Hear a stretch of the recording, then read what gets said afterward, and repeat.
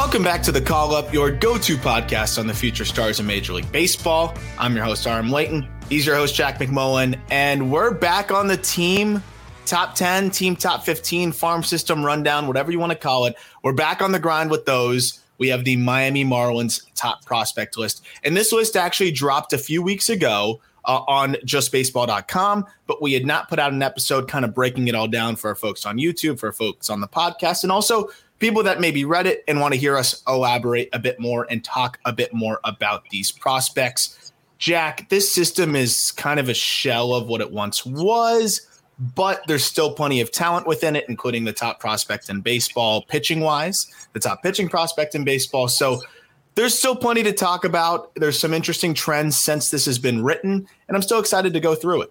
Yeah, I was going to say, you can't call Yuri the best prospect in baseball because we just saw the best prospect in baseball drill a walk-off homer yesterday and gritty to home plate, which was maybe the coldest thing ever.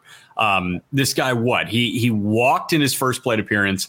I watched that because it was a 6:35 first pitch, and then all like the Major League Baseball that I wanted to watch started at 8, so I watched the first hour and a half of that Louisville-Worcester game. I watched Ellie draw a full count walk, steal second, steal third.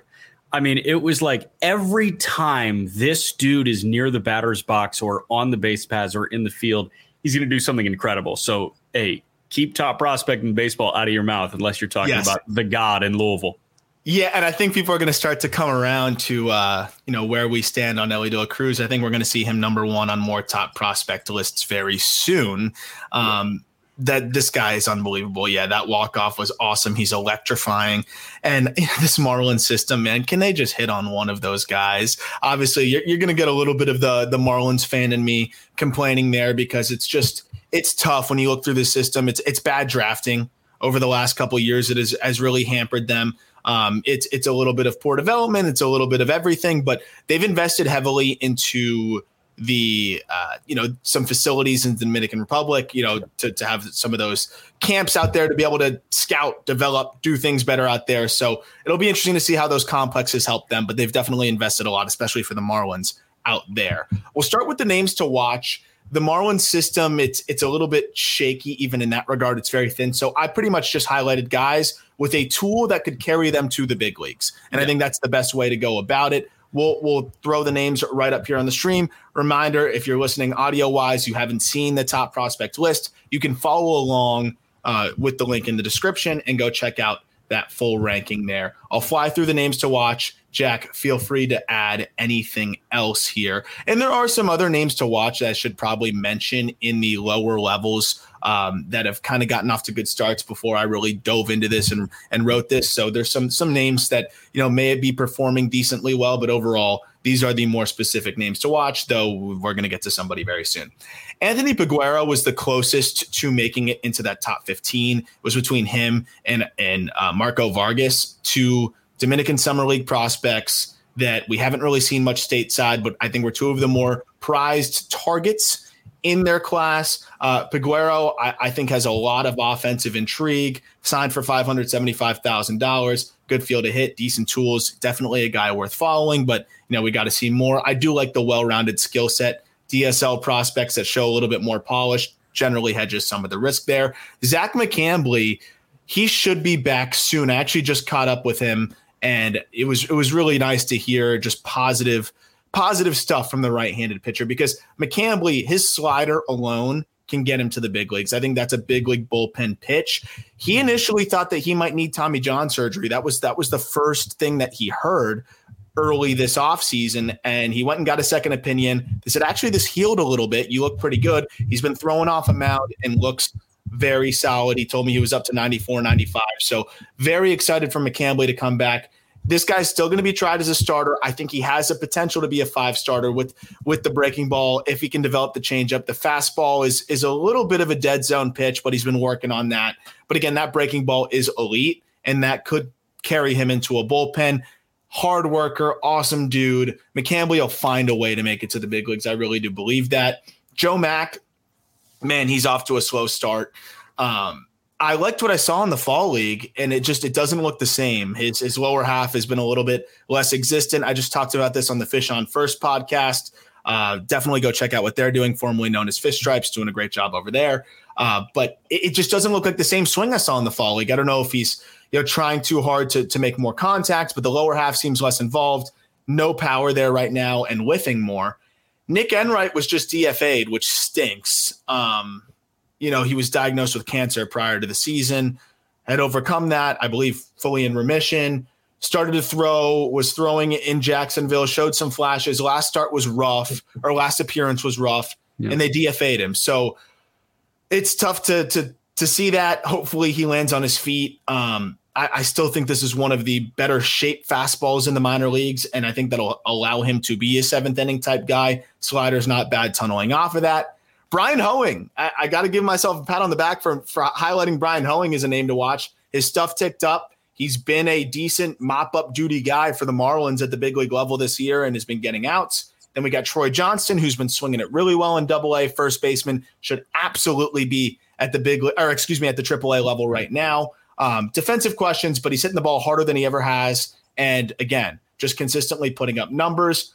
I'll save the back half. Do you want anyone that you want to hit on here and these names to watch? Because we got a few more, but I feel like I'm going to ramble too long. No, so just want to fly through these guys and you tell me like which tool can get them to the big leagues, right? Because that's how you quantified this. It's anybody that can ride a certain tool to the big leagues is on this list. So Peguero is what, a hit tool? Yeah, that guy's more of an exception to it because it's DSL well-rounded tool. So that was more of the one exception to that assertion there. But I would say it would be the hit tool. Got it. So hit tool for Peguero, but again, like this is a project and one that, hopefully you can mold into something great. McCambly, slider, that can get him there, yes. Right? Mac, is it? I'd say it's the left-handed power as a catcher. But like, where's the power? Like, I know. I saw him hit balls hard in the fall league, 108s, 109s. Here's the thing: 44 games in minor league ball last year, he had 4 homers. Then he goes to the fall league, has 4 homers, and so far this year, in like 40 something games, has 4 extra base hits. They're all doubles. So like, I appreciate the lefty power that you're talking about, and like that's why they took him in the first round out of high school. But he's slugging 226 in high A. Where is it? Trust me, I agree with you, but it's like, can you take him off a name to watch as a 20-year-old catcher? So it's like, no. That's what it's going to be though, is whiff, but he develops defensively catching wise and runs into enough from the left side. But to your point, losing confidence in that. Yeah. Enright fastball, like you mentioned. Hoeing, what, fastball or is it command? I would say it's command, but now that the fastball's ticked up, like he can be that middle inning mop-up guy. Yeah. Johnston, power? Now it looks like power, which is interesting. I would have said hit before, but I think it's kind of that blend of hit and power. Yeah. Cool. And then we'll go real quick on the next guys. Jacob Miller. We can play that game too with these guys if you want. Yeah. Let's just go through these guys real quick. Jacob Miller, right-hander, second-round pick. I would say it's going to be the breaking balls. He's a raw prep arm. He's kind of in the same bucket as Peguero, not one tool with him specifically. Fitterer, it's going to be the fastball. I mean, he's seen a 2-mile-per-hour uptick. It's nasty. It's just about the command for him. Mangum, defense in center field, elite defender out there, putting up good numbers in AAA, but the underlying stats look shaky. He's ready. He is Michael Ciani. That's what it is. Like, he may not hit much at the big league level, but he's ready to defend at the big league level. Absolutely. And I think he might get a look if Jonathan Davis doesn't cut it, who they went out and acquired. Pat Monteverde, I'd say it's got to be the command. This guy's been awesome in Double-A. It definitely seen an uptick in his stuff from the tacked baseballs, but you know what? He's getting outs and he looks really good overall. So Monteverde has been pretty solid. Griffin Conan, it's going to be the power. It's 80 grade. That's what's going to get you there. It's just about the hit tool. And if he can, figure that out there, also playing pretty good defense out there. Jordan Groshans, it's the hit tool, but man, I mean, he's not hitting that well. Jeron Encarnacion, it's the power. Yep. And of course he's first base / outfield. And then Luis Palacios, it's command. It's nothing other than command. This guy sits 88 to 90, but spots his pitches, gets outs. He's 22 years old and he's gotten outs pretty much at every single stop. So until proven otherwise, he reminds me a lot of Connor Thomas, like we talk about with the Cardinals. He might just be able to get outs. Right. Outgetter. Although Connor Thomas, I think, has an ERA right around 4.5, 5 right now. So he's not getting outs the way that you would hope that he's getting outs. Real quick on Groshans. I think Kim Eng made this move, last deadline, right? It was Bass and Pop for Groshans. Yep. I think that she found an upgraded version of Groshans in Xavier Edwards. And Edwards is now a tweener. So Groshans 100%. Is almost the understudy to the tweener right now. I almost wish, and I know that, at the time it was Groshans just was recently a top 100 pit or top 100 prospect and had the first round pedigree or whatever. But you have to figure if a team that drafted a guy in the first round is willing to move off of him for 2 relievers, that are not very impactful. I know they threw all right, but not very impactful. You got to wonder. I almost wish that they went with a lotto ticket at the lower levels because at least you have a little bit more upside there versus a guy that's kind of going stale in AAA right now with Jordan Groshans. He doesn't really have one redeeming tool other than maybe the hit. So, hindsight's 2020 though. We'll get to 15, which is actually a guy that is one of the hottest hitters in the minor leagues right now. It's Jacob Amaya, and Jacob Amaya, I think with the way that he's playing at this moment, you can make the case is worthy of being higher than 15. Traded for Miguel Rojas from the Dodgers. And Amaya, offensively, nothing's going to jump off the page. I think what's standing out to me, though, now is you're seeing average power. You're seeing an average hit tool. And he's a great defender at shortstop. That's enough to be an average big league shortstop. I don't know if he's an average everyday shortstop, but 85% zone contact, 102 mile per hour, 90th percentile. The defense is good. He puts the ball on the ground too much. That's one issue. But this is a well-rounded game across the board, and I think he could be an above replacement level shortstop. And right now the Marlins need that. And I think that there's a chance we see Amaya called up relatively soon, Jack. Yeah, so Amaya, you mentioned one of the hottest hitters in minor league baseball right now. This guy, 19 games in May, hit 394 with an 1161 OPS. He had 11 extra base hits, 10 strikeouts in 19 games. When you have more extra base hits than strikeouts in a month, you had a really good month. And Jacob Amaya had a very good month. I loved this trade for the Marlins. Where Rojas was at, you figure you're not getting much from him anymore. The Dodgers had a 40-man crunch, so it was worth it for them to move off of Amaya. And they wanted a guy that guaranteed plugs into their big league lineup right now, which is Rojas. But It looks like Amaya, could be pretty close to ready. You mentioned the numbers as of late. The one concern is a 59% ground ball rate, even over those last 30 games that we're looking at here. How much does that concern you, Jack? He's still running into some homers. He's got 7 home runs in those 30 games, but a 59%. It's pretty weird. But I guess it's just, what are you asking of him? If you're asking him to be an 8-hitting shortstop, I think it's fine. Yeah. Because any homer that he hits is a bonus. Any extra base hit that he tallies is a bonus. You're asking him to hold down shortstop. Yeah. And hit 250 and just hit your weight. Yeah. Don't be a gaping hole. And I because right now it's shortstop's a gaping hole for them. Joey Wendell's been atrocious. Yeah. They've started Garrett Hampson, whoever there that's going to give you, I think, worse offensive production. So elite approach is important too. 15% chase rate. That's elite. No, honestly, if the task is don't suck, I think that this guy has proved in May that he's not going to suck. I agree. And I think he's kind of the perfect don't suck guy. There's not a lot of risk there. 14 is a totally different kind of prospect. It's Marco Vargas. And this was a fun dive for me in terms of the video that I was able to get access to. And also I get to see a little bit of him on the backfields. He was initially signed as an international free agent as a catcher. And it wasn't really happening for him as a catcher. They also needed some infield help out there. And Vargas quickly just made the jump over to the infield and played all over and actually looked pretty good out there. So the Marlins said, hey, you know what? We like you more as an infielder. They played him at third. They played him at second. I like him better at second base. But where Vargas stands out is the hit tool. We've yet to see him play this year. I don't think the Dominican Summer League season gets going for a little bit still. But he just turned 18 years old. And if you look at the metrics from last year at the DSL, 51 games, surface level stats, 318, 422, 887 /9. That's fantastic. Of course, always take DSL stats with a grain of salt.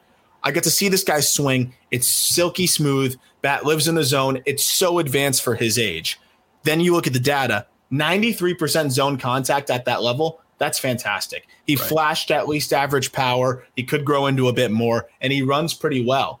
This is a breath of fresh air in the Marlins system, a hit over, everything else kind of prospect that's ahead of his years. Well, and plate discipline in the DSL is such like a lost art, I'd say. Even the complex too, right? You've got a bunch of teenagers that are trying to swing their way onto an affiliate. And for the lone fact that Vargas walked more than he struck out in the DSL, I commend him. And I think that this guy is complex ready, and he'll probably be a Jupiter Hammerhead at some point this year. I really hope so. You know what I mean? Like, here's the thing. Salas with the Padres, that's the big story in the prospect world right now. Yes, it's AJ Smith-Shawver going up. Like, that's fucking crazy. We've had that conversation a billion times already. But like, Salas at 16 years old making an affiliate in the Padres low A in Lake Elsinore is because he doesn't press. Like, he's just that good. The guys that get off these DSL and complex teams as quickly as they do is because they don't press. Yeah. And his line alone says that this guy's not pressing in the DSL. 1,000,000%. And that's why I think he can handle a more aggressive assignment. A guy that's probably presses a little bit, but has more upside. So that's why we ranked him ahead, is another DSL prospect, Jose Gerardo, who this guy has some of the best power I've seen from a DSL prospect, but also struck out a lot more. 31% K rate. He did walk because I think nobody really wanted to pitch to him. I think he was one of the more feared hitters in the DSL. But this is a guy that was definitely, to your point, Jack, trying to swing his way to an affiliate. And you know what? He showed some flashes of doing it. 17 years old still. So he was like 16 almost at the start of last season and putting up 106s with ease. Like 106, 107 mile per hour exit velocities, home runs as far as 450 feet. Like, that is big time power from a 17-year-old. So the power you can really dream on. The hit we'll have to see. I think there's hope there, though, that he can even develop into an average hit tool. He's got one of the most ridiculous arms you're going to see from a young prospect as well. This is a tooled up DSL prospect, 6'1", more room to fill out. You can dream on plus power here. So it's always good to have those kind of guys too. I love the way Vargas and Gerardo kind of complement each other in the DSL for this Marlins team. I also couldn't be more in on the 18 for 19 in the stolen base department too. Like, yeah, I mean, he can motor a little bit. When he's not hitting nukes or ripping doubles, he's getting on base and stealing second. Like, I don't know. This is just a very impressive line from him. And these are two guys that I have to watch more swings of. And I hope that they're in Jupiter at some point soon.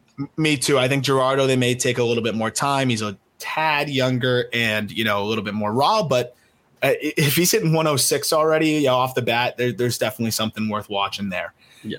Because of the nature of prospect list, it's funny that now we go from Jose Gerardo to Xavier Edwards, which is just like the polar opposite. Edwards just got sent back down, more of a victim of circumstance, acquired from the Rays in part of that JT Chagua trade. The Marlins sent over a couple intriguing lower level prospects that I think the Rays were happy to get. But I think for the Marlins, they were happy to make this move. Chagua's been one of the better relievers, and Xavier Edwards looks like he can be a solid utility piece for them.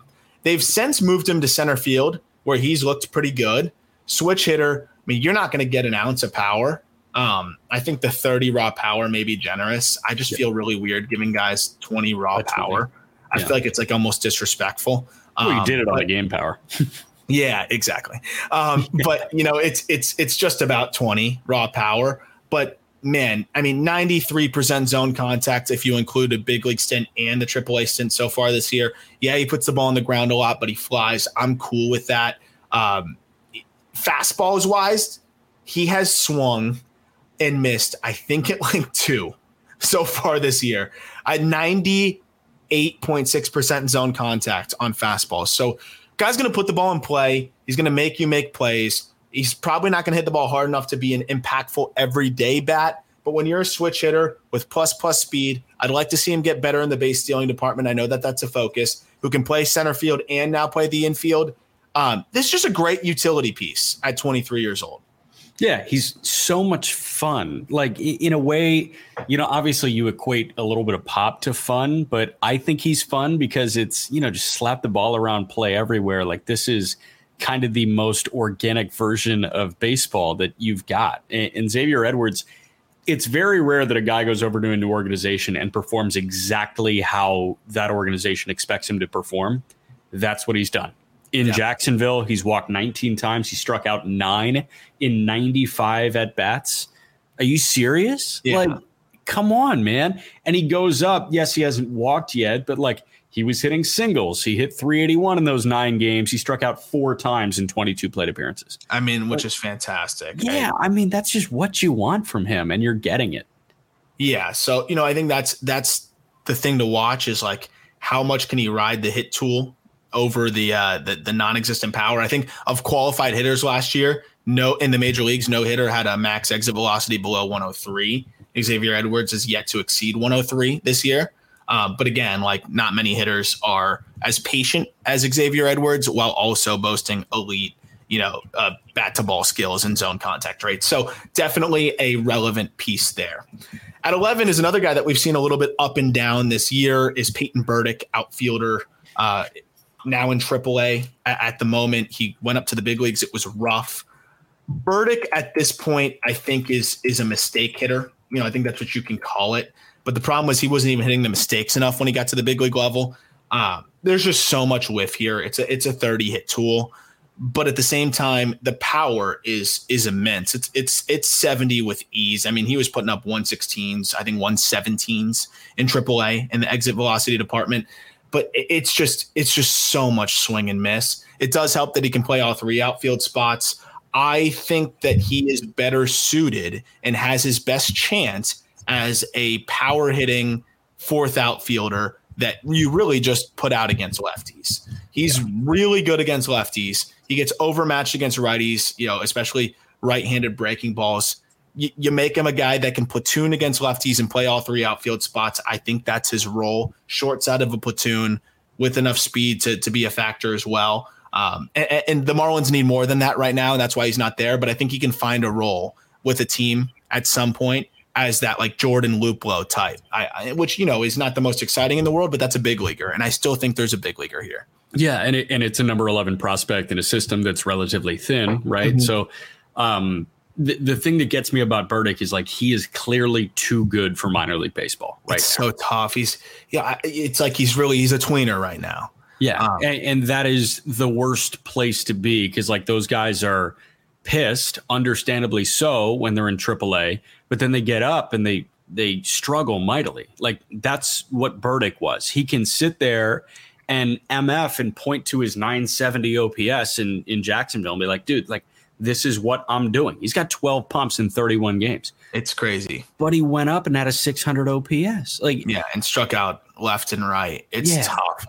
And I like Burdick too, another really good dude. And I think that again that he can play center field helps, that he can motor helps, but you can't steal first. So the approach is pretty decent. I think if he can continue to walk, again, that can be his role is like that short side of platoon, Jordan Luplow type. It's in there. And hopefully he can kind of find that as he gets an opportunity. I think it'll probably be better off somewhere else because, again, the Marlins aren't looking for short side of the platoon guys. They're looking for, everyday outfielders. But there could be a team. I could see the Dodgers or let's say like even a team like the Rockies that pick him up, give him a shot in that specific role, and he could do well there. Like, why can't he be similar to Trace Thompson? There's a lot of similarities there. Could he be a deadline flip? I wouldn't be surprised. You got to figure there's a team that sees the EVs, sees the talent, and says, "Hey, let's take a shot on this guy as like a filler in a deal, and hope that they unlock something." You can't teach some of the stuff that he can do. Exactly. And let's put him in really low stress situations. Like the thing about the Marlins is they're putting him in an everyday role when he's up, and that's not the kind of guy that he is, right? So have him play against lefties, have him be on a good team, have him have a good tutor as like a good everyday outfielder, and, send you on your merry way. For reference, last year, 656 OPS against right-handed pitching, 847 OPS against left-handed pitching. Yeah. Like that's kind of what you can expect.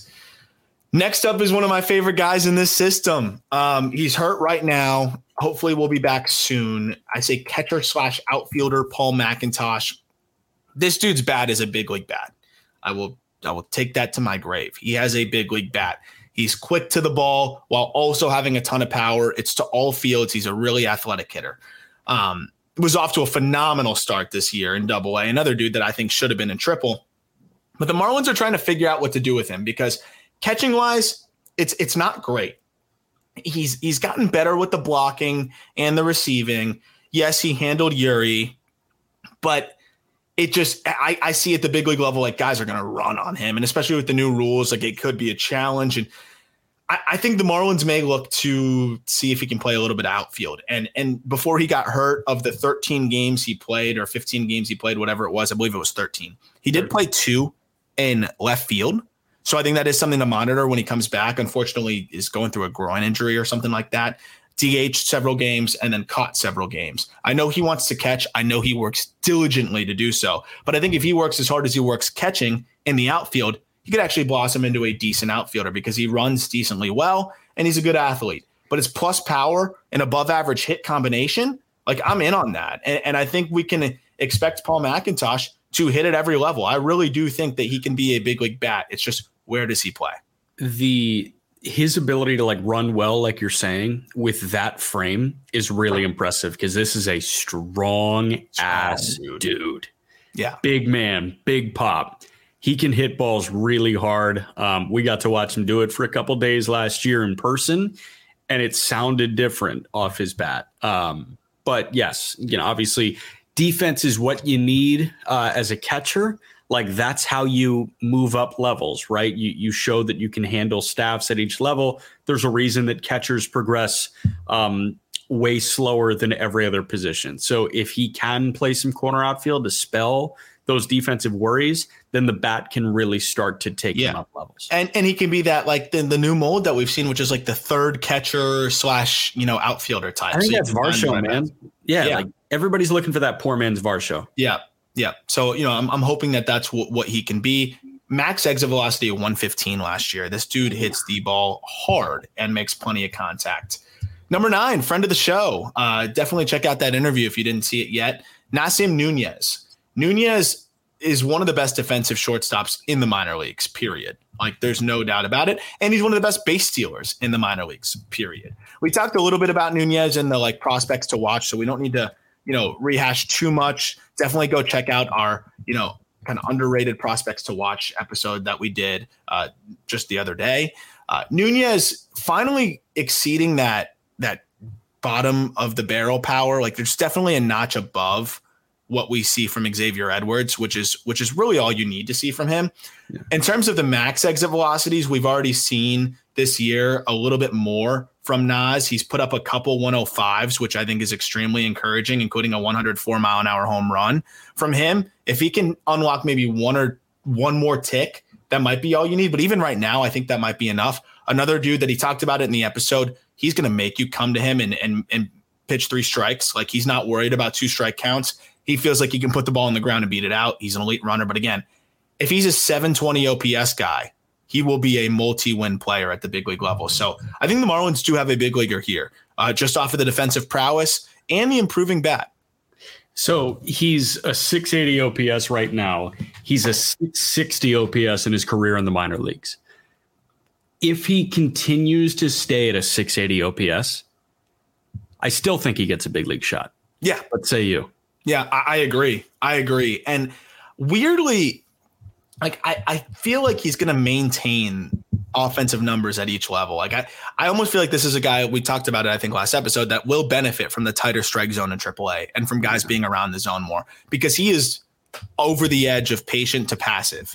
But he's the one profile where I will be okay with passive because sometimes it's like, what was he going to do with that pitch anyways? I'd rather him take a borderline pitch and see if he can walk. But it's a really unique profile, but I think he's going to find a way to onto a big league roster with the speed and with the defense. And, we'll see if he's an everyday guy. That's where the bat will have to shine through. The profile looks like what? Looks like it could be a 75 WRC plus, but 2 wins.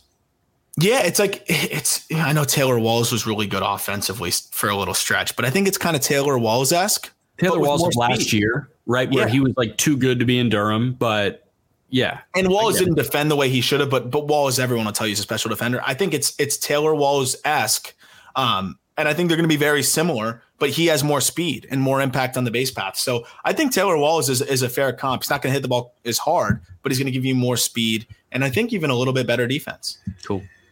Jacob Berry checks in at number 8. Talk about 20 grades. I really don't like giving him out. This was a 20 grade on the glove, but the Marlins didn't draft him for the glove. They drafted him for the bat. And he was viewed by many as the most big league ready bat. For those who tuned into our draft live stream, you got a kick out of my reaction to the Jacob Berry selection because I didn't love it.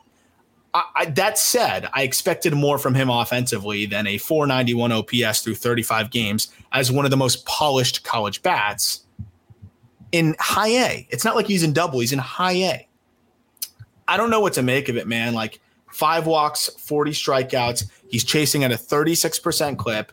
He looks lost up there.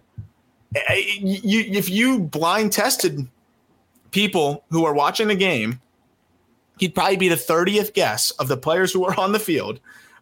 There's not even 30 players on the field. He'd be one of the last guesses of the players on the field as to who was the number 6 overall pick in the previous draft. Yeah.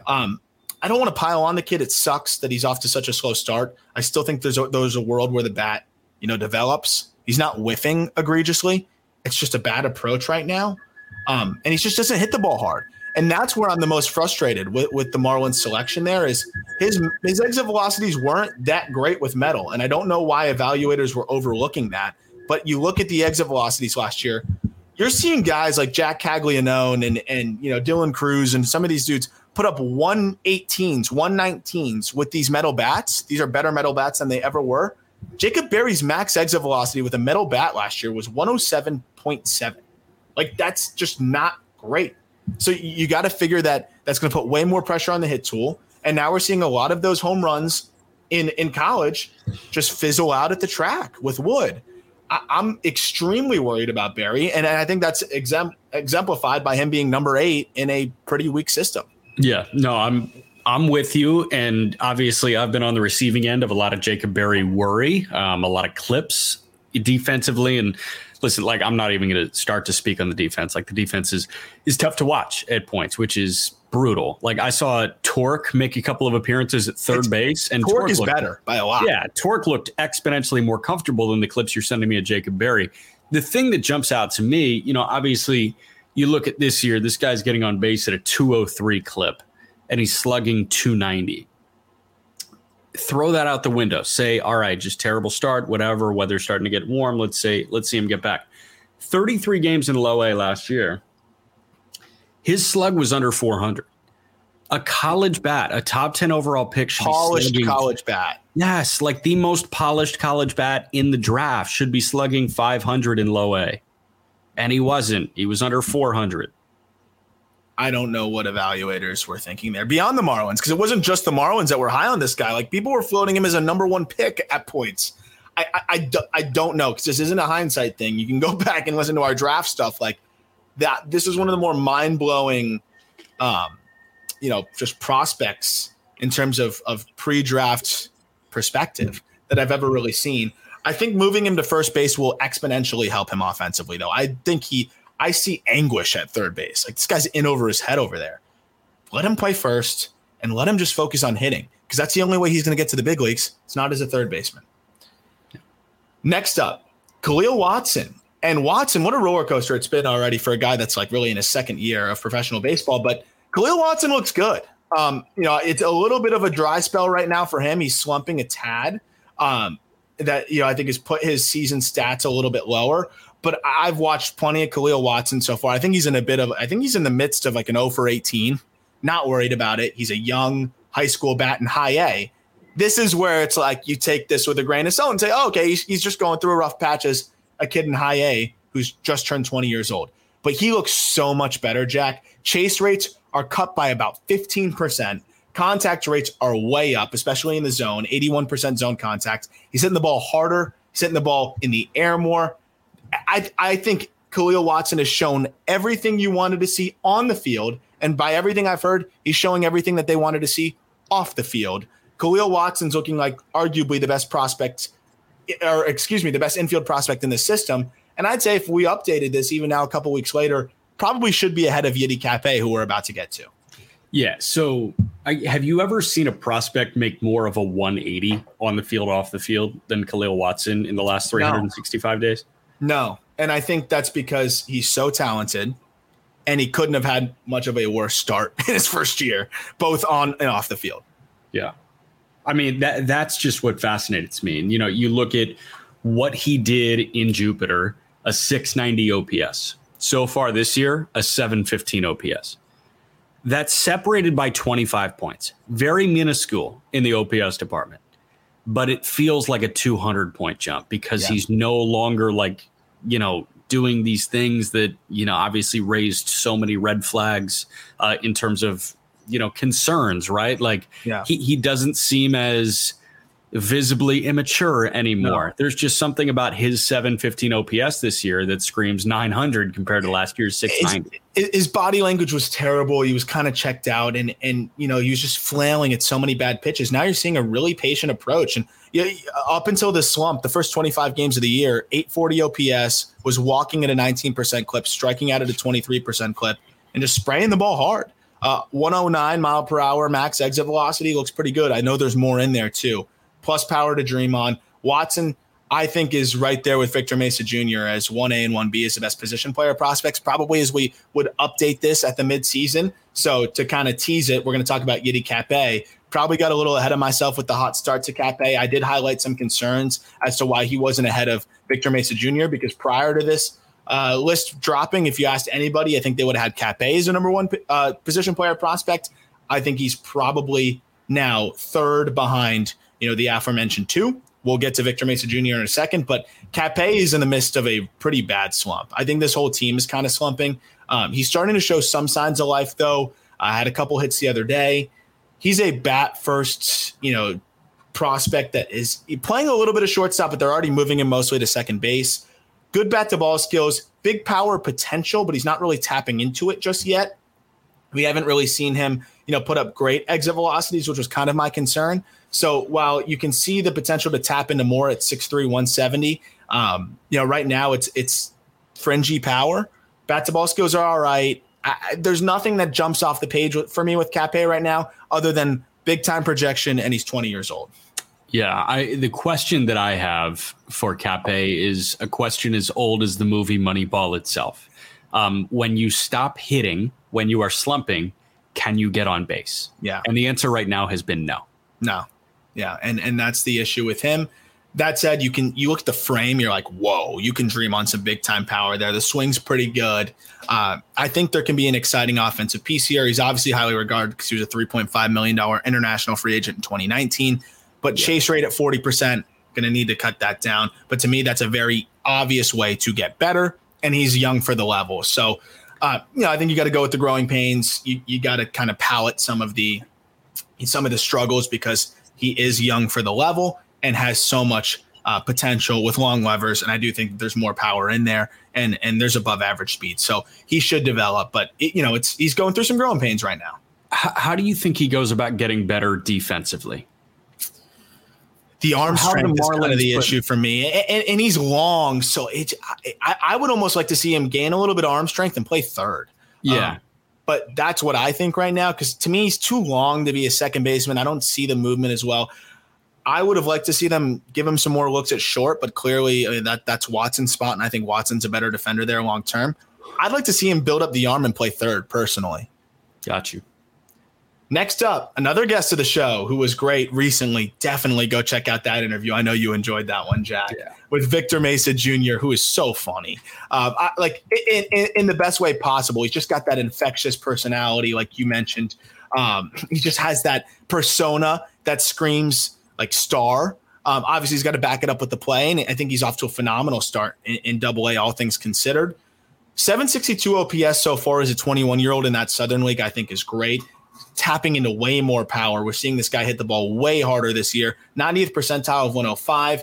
The defense in center field is spectacular. I think that's what's really stood out to me. And the zone contact keeps getting better and better. The approach keeps getting better and better. He talks about all of that on our episode just a couple episodes ago. Go check that out. But how highly I feel about Victor Mesa Jr. and the well-rounded game he has in center field. And for me, definitely the top position player prospect in this system. He's filling out a bit more than Big Bro, right? I mean, you see that huge money allocated to Victor Mesa. You want to see him fill out and become, this unbelievable athlete. Victor Mesa is an incredible defender, but he never filled out. Mesa Jr.'s filling out. Like, he looks like a bigger, in a good way, beefier version of his brother, which is cool. And it may make some people sad because they wanted that for Victor, but you should be really happy with Mesa Jr. 100%. Mesa Jr. still got $1 million of his own too. So, this was still a good prospect. The one thing that I love that he mentioned, you talk about the strength and adding power. He was really focused on adding speed. And in doing so, really strengthened his lower half. And he feels like that's what's kind of helped him tap into more power. Naturally, you fill out in the chest area as a boy to a man, teenager to a man is at this age. That's usually where you naturally don't have to lift as much. Your upper body's going to get stronger. Spend the next 5 minutes explaining puberty to me. How does it work? I'm good. How does it work? I don't know. I'm still hoping it hits me. You look how baggy my shirt is right now. I really think that this is one of the better center field prospects that you're going to find in the Southern League right now.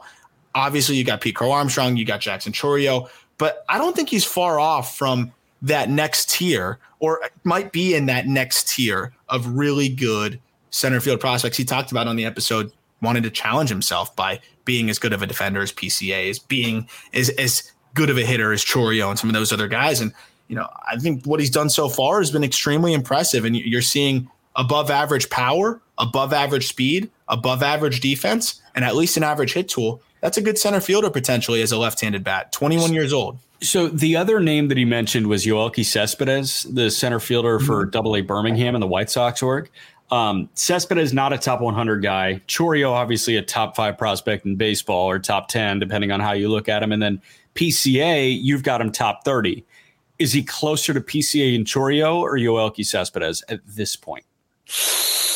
That's a great question. I think because of how highly regarded PCA and Chourio are, I'd put him like smack in the middle. I'd put Yoelqui as a tier 3. I'd put Mesa Jr. as a tier 2, and I'd put those guys as tier 1. I know that's a cop-out answer, but you see him as a fringe top 100 top 100 guy, absolutely. Yeah. So that's a great question. Next up, Dax Fulton, number 4. Another guest of the show. We do well in the Marlins system. Dax Fulton, I was so excited about Fulton this year. And he's hurt right now. He's on the IL with a foot issue. Thank goodness, not an arm thing, foot thing. Yeah. He actually was coming off his best start of the year, or back-to-back best starts of the year. So that's the frustrating part, is that the foot injury comes right after he put together, you combine the 2 starts, 10 2/3 innings, 17 Ks, 5 walks, and 3 earned runs. I mean, that was really, really, really good.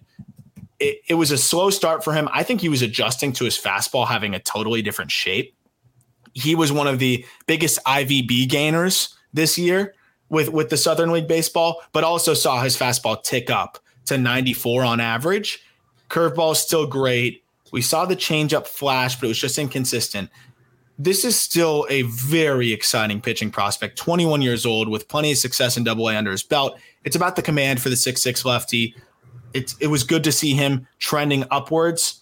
But it stinks that, he unfortunately is on the shelf right now with that foot issue. I have no update on that either. Hopefully he'll be back soon. Dude, I mean, the fastball with that chemical tack was too good for his own good. Like, worst command of the last several years for Dax Fulton. Yeah. So, get him out of there and see if he can throw more strikes, honestly. Because big guy like this, you get 6'6", 220. That's a big dude. And it almost seems like he's a bit heavier than 220, I want to say. But he throws like a big man. I mean, we talked about Kyle Muller kind of being that build, right? And Trevor Rogers is the example within the Marlins organization. Big lefty. You want to see big lefty eat, and I think that he can. 100%. And the full tick up in velocity as well. He saw a 5% gain in his swinging strike rate on the fastball, but just too many non-competitive pitches. And I really think we see more hit batters than ever in the Southern League. That's also part of the tack ball thing. So there's some moving parts there. And I would like to see him in triple after a couple starts of coming back. Like, do the Ben Brown type thing. If he struggles in triple, that's fine. I'd rather him work through it there and use normal baseballs and get used to that kind of competition, because the stuff is fantastic, like you said. As long as you know the makeup is there. And based on your conversations, like Fulton's is there. Ben Brown's, the makeup is there. He can deal with adversity at the AAA level. 100%. Couple guys that really aren't pitching right now. One will be back sooner than the other. Max Meyer, we've talked about Meyer. He checks in at number 3, actually behind Eater. And for me, it was because if I had to pick one moving forward that has the best chance at being a solid middle of the rotation starter, I'd go with Eater. We'll get to that in a second. Meyer made it to the big leagues off of really just having a ton of success in the upper minors last year, then goes down with the Tommy John surgery. Slider's elite. It's a 70 pitch, borderline 80 grade pitch. Fastball is very dead zone-esque, but it has almost this weird shape where it could work as this almost weird pitch that drops and gets ground balls, but it's a tightrope back there of being in the dead zone and being in this like buffer zone of just being a fastball that guys don't hit well. It's more in the former of the dead zone. And then the changeup is just kind of far off. He's got to figure out the fastball, just find a way to make it average. I know it's got good velocity, but he's got to find a way to make it at least average to be a big league starter, in my opinion. And right now it's just not that. We'll see how he looks when he comes back. Some guys come back with a little bit of a different shape and an uptick in the fastball. If that's the case, then Meyer's outlook is a lot better, but obviously he's going to miss this whole year. And right now it's just the slider. That's the only big league pitch that he has. That'll make him a good reliever, no doubt about it. But you want more out of Max Meyer. It's an availability thing for Meyer. When I close my eyes and think of Max Meyer, I think of the video I saw at Minnesota, and I think of 2021 in double and like that brief moment in triple. And I'm like, this dude is nasty. So like my preconceived ideas and bias around Max Meyer has him at 2 for me. But like, obviously you're the one diving into the numbers and you know, keeping better tabs on what he's done lately. And the shape is off. But I will tell you, like, that slider is rated R. Yes. 27% swinging strike rate on it last year, 45% chase rate. It is legitimately rated R. I'll make my Eater case when we get to Eater. I think there's a world where Meyer has a better big league career. Very possible. And it's really dependent on the fastball shape and any feel for that changeup. Very interested to see which of the two may separate themselves. Both could be trade chips for this Marlins team too if they decide they want to try to load up for now. So it'll be interesting to see how they handle it. But I agree. I mean, when you see the athleticism of Meyer on the mound, it's easy to fall in love with what he can potentially do. I'm just worried about the slider dependency, and it'll be fun to see how he bounces back. Number 2 is Jake Eater, who should be back soon. Tommy John surgery, and then would have been back by now, but then had a fluky foot injury. I think he got hit with a comebacker or something like that. So he should be back relatively soon. We have not seen Jake Eater throw baseballs since 2021, though I heard that his velocity looked all the way back on the backfields and he looked really good. Cool. His fastball shape is fantastic, and it jumps in the mid-90s, and his slider is I would say PG-13, but it's pretty nasty, and guys just really couldn't hit it. I'd say it's borderline rated R. He just didn't command it as well as Max Meyer. Opponents in 2021 against Jake Eater's slider, and remember, this was right after being drafted in the 4th round and going straight to Double-A to debut. Opponents were 4 for 73 against his slider with a 56% K rate. It was disgusting. He could manipulate it. It was that sweeper before we really saw people throwing sweepers. Then he mixed in a changeup that's already a little bit ahead of Myers and looked pretty decent. It's a 3-pitch mix from a big lefty that I really like. I think it's above average fastball, it's a plus slider, and it's a changeup that flashes above average. That, to me, as a 6'4 lefty, better chance of settling in the middle of the rotation. I'm really excited to see Eater come back soon. Yeah, I mean, it's so hard to take things away from what Eater did because, again, it was so long ago. My fun thing on Eater is we were robbed of the 2020 Vanderbilt Commodores because Eater, Kumar Rocker, Jack Leiter, and Mason Hickman were all in that rotation. Hickman was like the midweek guy, but that weekend rotation could have been Eater, Rocker, Leiter. Not to mention, you've got guys like Austin Martin on that team, Carter Young on that team, Spencer Jones on that team. Also, how about Justin Henry Malloy on that team as well? Oh, yeah. Wow. Yeah, he was that a team Vandy guy for a minute, and then he was at Georgia Tech. That team would have been a force. But yeah, I mean, Eater threw in the futures game. This was a very, very quickly rising, like on every top 100 list. People were very excited about him. He's downright nasty. Very interested to see how he comes back. If he's in the mid 90s with that fastball, it's got good shape. He could be a problem. And we know how the Marlins develop these guys to throw changeups. Eater, the template's there.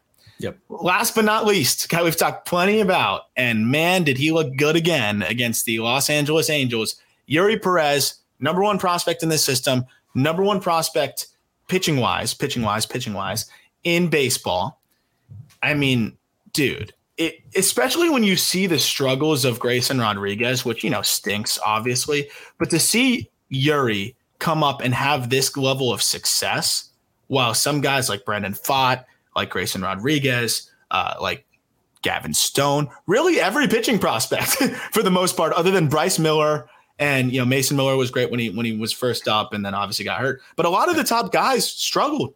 Yuri Perez is an exception to that. And he is still just scraping the surface of what he can be.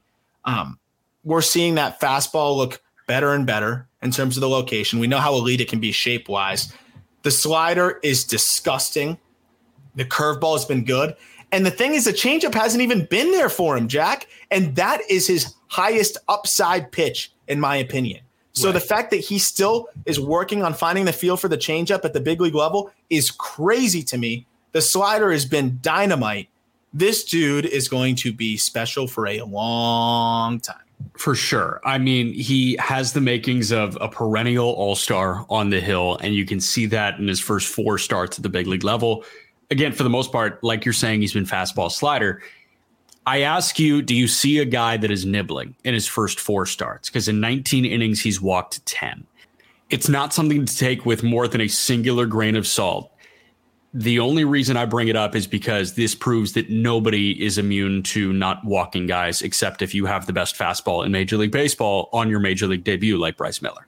Yeah, and I think that's exactly what it is for Yuri. We talked about sometimes leaving it over the middle and how that's how he gets beaten. I think he was a little wary of that. I don't know if it's nibbling as much, though, because the strike rate on the fastball has been better than I would have thought in terms of like if he was nibbling. What I'm seeing is it's just not enough feel for the curve and the change thus far. And if you look at the last 3, the 3 starts that he's made, fastball, 67% strike rate. Slider has been there, 73% strike rate. But he loves to go to that curveball, especially against lefties. And that curveball has not been there, 44% strike rate there. And then the changeup has really not been there, 28% strike rate. Again, another pitch that he loves to use against lefties. So against lefties, that's been the challenge for him. The 2 pitches he likes to use are not there for him feel-wise. And that's the craziest part, though. He can still get outs with the fastball and the slider. So for me, I don't know if it's nibbling as much as not having a feel for all 4, and I think that will come. Okay, got you. What's your prediction end of year to wrap up on this episode? End of year prediction for Yuri Perez. What do you think he finishes? Where do you think he finishes at in terms of ERA? So he's at 2.84 in his first 4 starts. He's not a sub-3 guy. I will give you 3.35. Man, that would be huge for the Marlins. And I think that's a phenomenal start for Yuri. But dude, as I get closer to the microphone, he's that fucking talented. Yeah.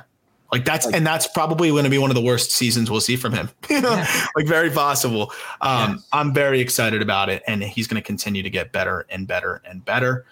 That'll do it for this episode. That'll do it for the Miami Marlins farm system rundown. We got the Milwaukee Brewers coming up next week. That's a fun system with some of the guys graduating. Plenty of names I'm excited to highlight there. And we're going to do a mailbag coming up for the next episode this week. So follow along on Twitter and check out, stay tuned there to see when we might put up a post for some questions. I'll probably be doing that tomorrow. That would be June 1st. Also a reminder to join our So Rare League. You can play free fantasy baseball with us for a chance to win prizes, MLB TV subscriptions, just baseball merch, and just hang out and have fun with us. That link is in our podcast description. Jack, any final thoughts? Yeah, I need another reliever in So Rare besides Yency Almonte. It's tough for me to click on Yency Almonte each time. I need to buy somebody else in order to give me some variety. JT Chagua. I'm in. I'm telling you, that's the cool thing with the relievers and So Rare. You can find some diamonds in the rough, or you can go and pay a pretty penny and go get Alexis Diaz. No, I'm going to go grab that dude on the Rangers that just debuted and is throwing like a freak show. Did you see him? No. Let me find you his name real quick before we say bye. He might not even have a card yet. I'll tell you. Where is he at? I'm scrolling Pitching Ninja. I'm looking right now also at So Rare like cards, looking for relievers. Look at what Strider's limited card goes for. Crazy stuff. But again, it's free to draft the common team, and you can win limited cards there that are worth money, and that's really fun. And you can compete for free with your common cards there. But if you get the bug like I did, you can start picking up the limited cards, investing in those players, and they end up going up in value big time. Oh, wow, that is some freak stuff. What's his name? Grant Anderson. Oh, it was Grant Anderson. He'll have a card soon, I'm sure. But definitely be sure to check out So Rare MLB and click that link so you can come and play with us. Thank you for listening. We'll talk prospects with you either tomorrow or the day after that.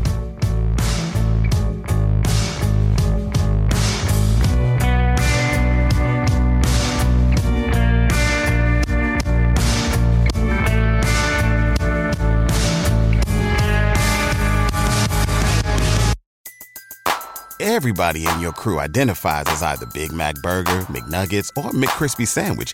But you're the Filet-O-Fish Sandwich all day. That crispy fish, that savory tartar sauce, that melty cheese, that pillowy bun. Yeah, you get it.